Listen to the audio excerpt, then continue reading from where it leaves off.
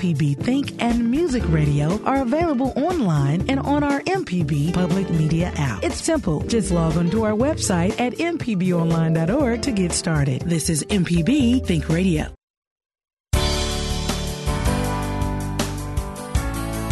Good morning. It's 8:30 on Monday, April 8th. I'm Karen Brown, and this is Mississippi Edition on MPB Think Radio. On today's show, we'll hear from the group suing Mississippi over the state's new license plate. In this country, about a quarter of Americans are now non-religious. So this isn't a small number of folks. We want it changed so that there's not government bias in how we ask people to talk about their religious beliefs or not. Government really shouldn't be in the religion business. Then the state health officer weighs in on the increasing vaping trend among young people. And after Everyday Tech, we'll revisit a project spearheaded by a woman honored at this year's Give Awards. That's all coming up. This is Mississippi Edition on MPB Think Radio.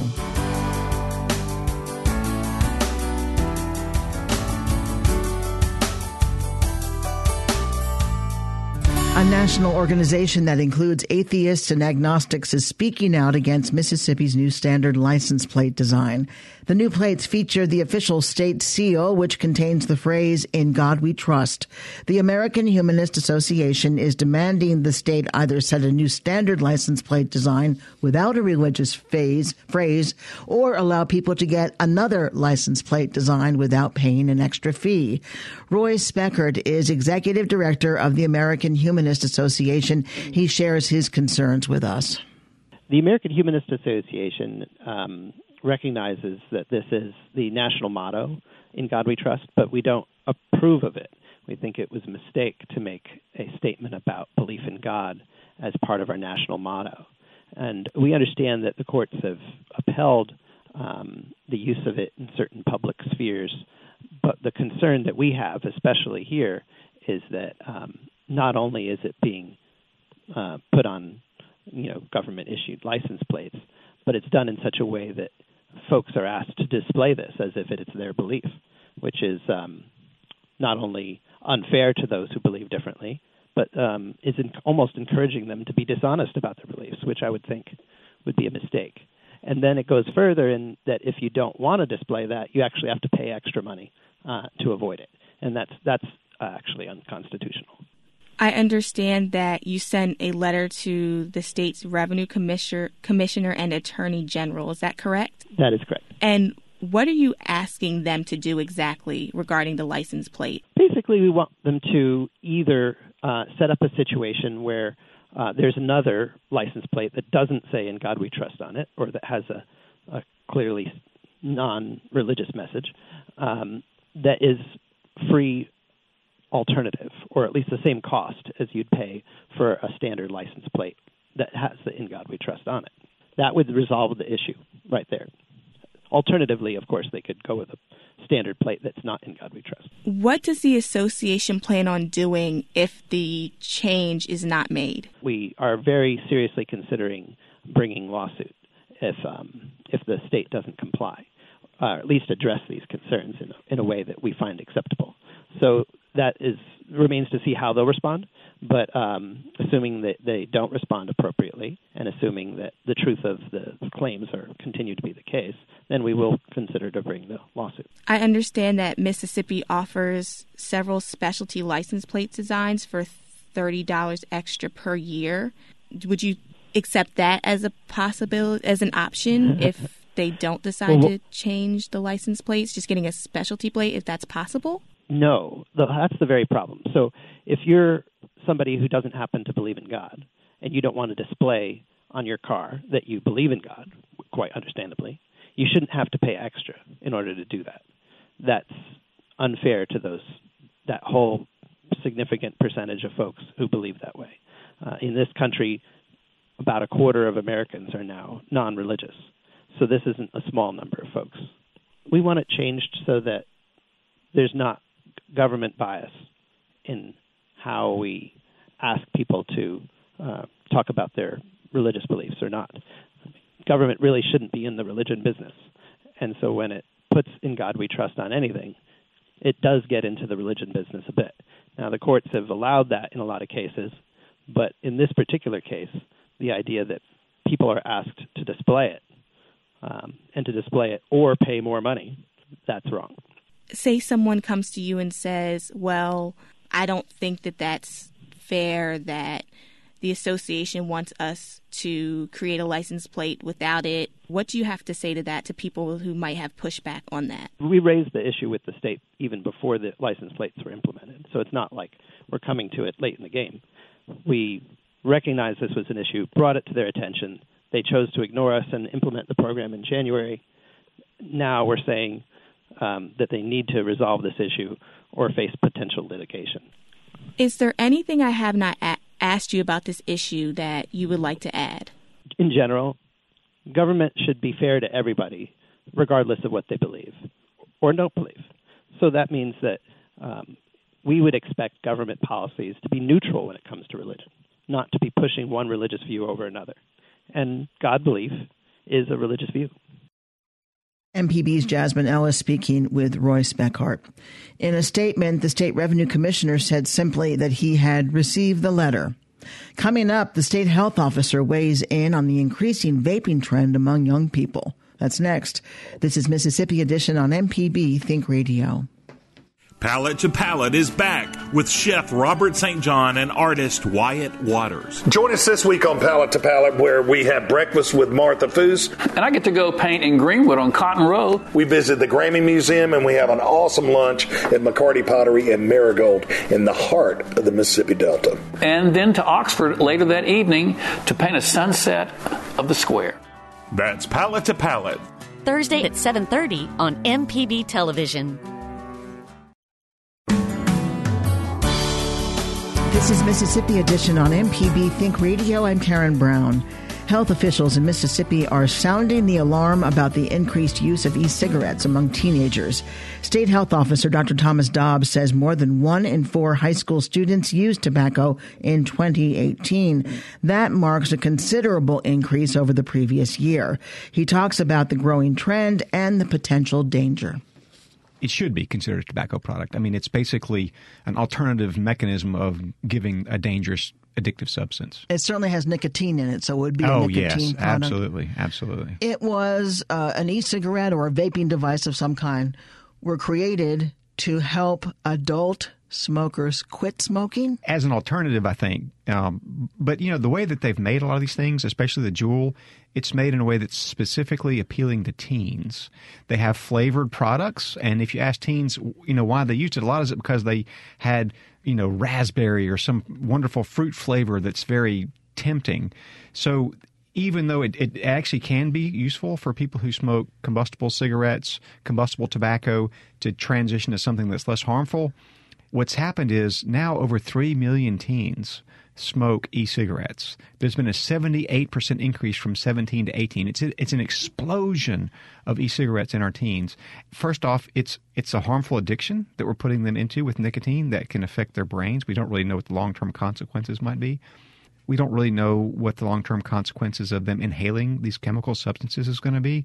And it's also a potential risk factor for then progressing on to what we know is more dangerous combustible tobacco. Vaping devices are not regulated? They can be regulated, but certainly that's been something the FDA has struggled with. They've made some really good recommendations, but have not really come down hard on the vaping, the e-cigarette manufacturers. But someone who smokes an e-cigarette could be taking in all kinds of things that aren't recognized, like toxins or... Yes, so it's quite possible. We don't really know. I mean, there are chemical things that are supposed to dissolve the nicotine, right? So it's not just pure nicotine. It has other sort of chemical components. And then, it's either going to be aerosolized or it's going to be, heated in such a way that it's going to be kind of burned.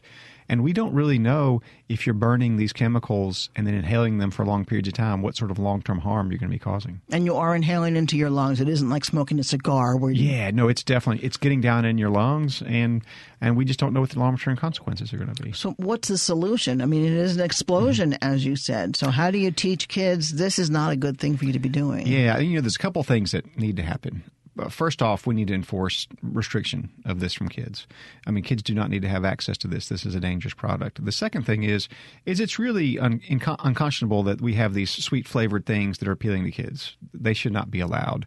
Kind of like with cigarettes, we know that if menthol were not in cigarettes, then a lot fewer people would smoke. So basically, these are inducements for people to take on a dangerous behavior. And then, more significant enforcement from the FDA would certainly be extremely helpful. But us being aware of the dangers, and then, for teachers and for parents to understand that if your child or teen is putting a USB flash drive up to their mouth, it's not a computer product. It's actually an e-cigarette that's been camouflaged as a flash drive. Who's profiting from this? We know about big tobacco, but this is not tobacco company products, are they? Well, big tobacco companies are starting to buy e-cigarette manufacturers. And some of the biggest ones, and I can't remember which one, bought a large share in Juul, knowing that this is the next big thing. And we know how much we can trust those guys. Can any age buy e-cigarettes? E-cigarettes are not supposed to be purchased by teens. It's going to be similar to tobacco products, but they're widely available, unfortunately. And people, I understand, or kids, are smoking them because they're disguised as something. They're smoking them in school even. Yeah, and it has sweet, appealing flavors. It's like, having a soda pop or something like that. But then it has a nicotine thing, and then you get that addiction, and you're going to do it over and over again. And certainly it's always hard to discount the rebelliousness or the cool factor that teens often go through. But then we're setting them up for a lifetime of addiction for this one brief period of their lives. Has the smoking rate gone down among teenagers now that they're using these? Well, we certainly haven't seen an appreciable decrease. I mean, we've seen a steady decrease in teen smoking and adult smoking in the country, thank goodness. We're not as low. In Mississippi, we still have a pretty high tobacco use rate. So as a society, we've been trailing off, and this seems to be an innovative way for tobacco companies to kind of reintroduce nicotine into a whole new generation. Are adults still using e-cigarettes in a large number? There are an increasing number of adults transitioning from combustible tobacco to e-cigarettes, and there are some studies that show actually that there is some benefit for adults to transition, and almost certainly or clearly it's less harmful for e-cigarettes than smoking combustible tobacco. But then, this is really something that's useful in some circumstances as a transition to a less harmful thing. It's best to quit nicotine addiction altogether if you can, but we know that's very difficult. It's this flip side of teens taking it on, this new addiction that's really most worrisome from a public health perspective. What do you most want to say to parents? Keep an eye on your kids. Make sure they understand the dangers of e-cigarettes. I mean, you're setting them up for a lifetime of addiction. We don't know what the long-term consequences are, and it's harmful. Dr. Thomas Dobbs is the health officer for the state of Mississippi. Thank you, Dr. Dobbs. Thank you for having me. Coming up, we'll revisit a project spearheaded by a woman honored at this year's Give Awards. That's after Everyday Tech. This is Mississippi Edition on MPB Think Radio. This is MPB Think Radio. Mississippi is our mission.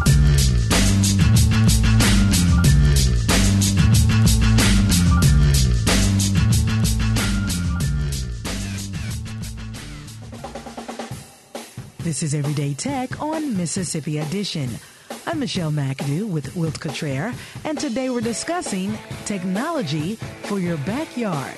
So, Wiltz, technology has moved from the office to the living room right into our backyard. Well, it can, with so many more people taking advantage of getting outdoors and kind of getting away from those barriers. We're seeing people move in and enjoy these outdoor spaces even more. And with technology, it can bring our entertainment systems outside. It can change how we're cooking on the grill. It can help us to make sure we get that steak or that burger or that chicken just right. And even for that matter, it can even really contribute to our safety and security when we're outside and just the overall pleasantness of being outside and enjoying what nature has to offer. Now, when you talk about entertainment, how has technology changed the way we entertain outside? Well, we're starting to see so many more people do things such as moving TVs outside, maybe to a back porch in order to enjoy the game or to keep up with the show while you're outside. Even to the point of outdoor movie screens and projectors that are enabling you and your family or a neighborhood full of kids to come over and enjoy the latest blockbuster outdoors and in that outdoor environment. And with wireless technology, both for video and for audio, you can actually extend that beyond what we used to think, where you had to have a cable that ran to it, and you can just get so much farther away and really take advantage of the different spaces that you have, and the options are virtually limitless. No, to another, not a whole nother. Other. So technology has allowed us to take our lighting to a whole other level. Well, it really has. And, sometimes that's an area that's really overlooked, but there really has been a lot of advances in technology with this. Even some of your more commonplace, which, your motion detecting lights and even your light sensing lights, just providing that safety and security that most of us would want around our homes. But even now, you're having more what they're calling smart lights. And what they're doing is they're adjusting to make sure that it's keeping up with your energy levels, your energy consumption. And, maybe it doesn't have to be just super bright, but just in general lighting. I think some people would refer to it as mood lighting, just to make sure that your event is lit up in a way that gives you a really nice ambiance. And of course, for those grill masters out there, technology has gone above and beyond when it comes to grilling. Oh, it really has. I mean, one of the things that I've always struggled with is making sure if I'm cooking something for my family, do I get it to the right temperature? One of the coolest things I stumbled across was actually Bluetooth temperature sensors that I can actually go out to my grill and it will tell me on my phone when I'm getting the meat to the right temperature. Because the one thing you don't want is necessarily undercooked or overcooked. You want it just right for what your needs are. So even just as simple as that, but now we're seeing also that even grills are taking advantage of technology to where you're having much more efficient cooking. And it seems like a lot of this is really moved around making it a more efficient process so you can spend more time enjoying your family and friends and not nearly as much time trying to worry about if you're getting that burger just right. So, Michelle, as we see technology continuing to evolve and move into so many different aspects of our life, I think it was just natural to see this actually move into our backyard entertainment as well. Really, technology has changed how we are utilizing our outdoor spaces. And what is happening is we're seeing these changes really transform what the outdoor family and friend gathering looks like. But what that's really contributing to is we're really increasing the fun. There's so much more that we can bring in with everyone, whether it's just for you and your family or whether you're having a large gathering of people coming over. We're seeing the technology and outdoor entertainment really move us forward and giving us a much more safe, a much more secure, but also really a much more fun time outside to where we really can enjoy some special times and stay connected with those that we love. So when we're talking about technology and outdoor entertainment, what we're really talking about is the evolution of the outdoor entertainment space. And we're really seeing that move from being a basic experience to being a much more engaged, entertaining, and just quite frankly, fun place to be. We will talk more about technology for your backyard on the next Everyday Tech, the show that comes on Wednesdays at 10 a.m. You can send us an email to everydaytech@mpbonline.org. For Wilts Cottrell, I'm Michelle McAdoo. This has been Everyday Tech on Mississippi Edition.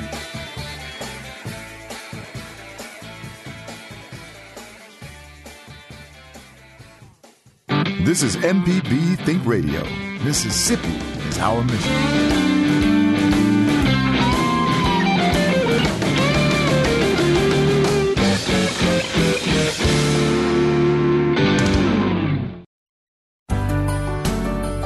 This is Mississippi Edition on MPB Think Radio. I'm Karen Brown. Honorees are coming to the capital city from across the state today for the annual Give Awards. The awards are given to individuals and agencies from different areas of volunteer service in Mississippi. This year's Lifetime Achievement in Volunteering is being awarded to Mary Kitchens. She's founder and executive director of Mississippi's Toughest Kids, a group that works with pediatric cancer patients. When our Desiree Frazier caught up with Kitchens earlier this year, she was talking about their newest project, Camp Kamasa, which is being built with the assistance of the United States Army.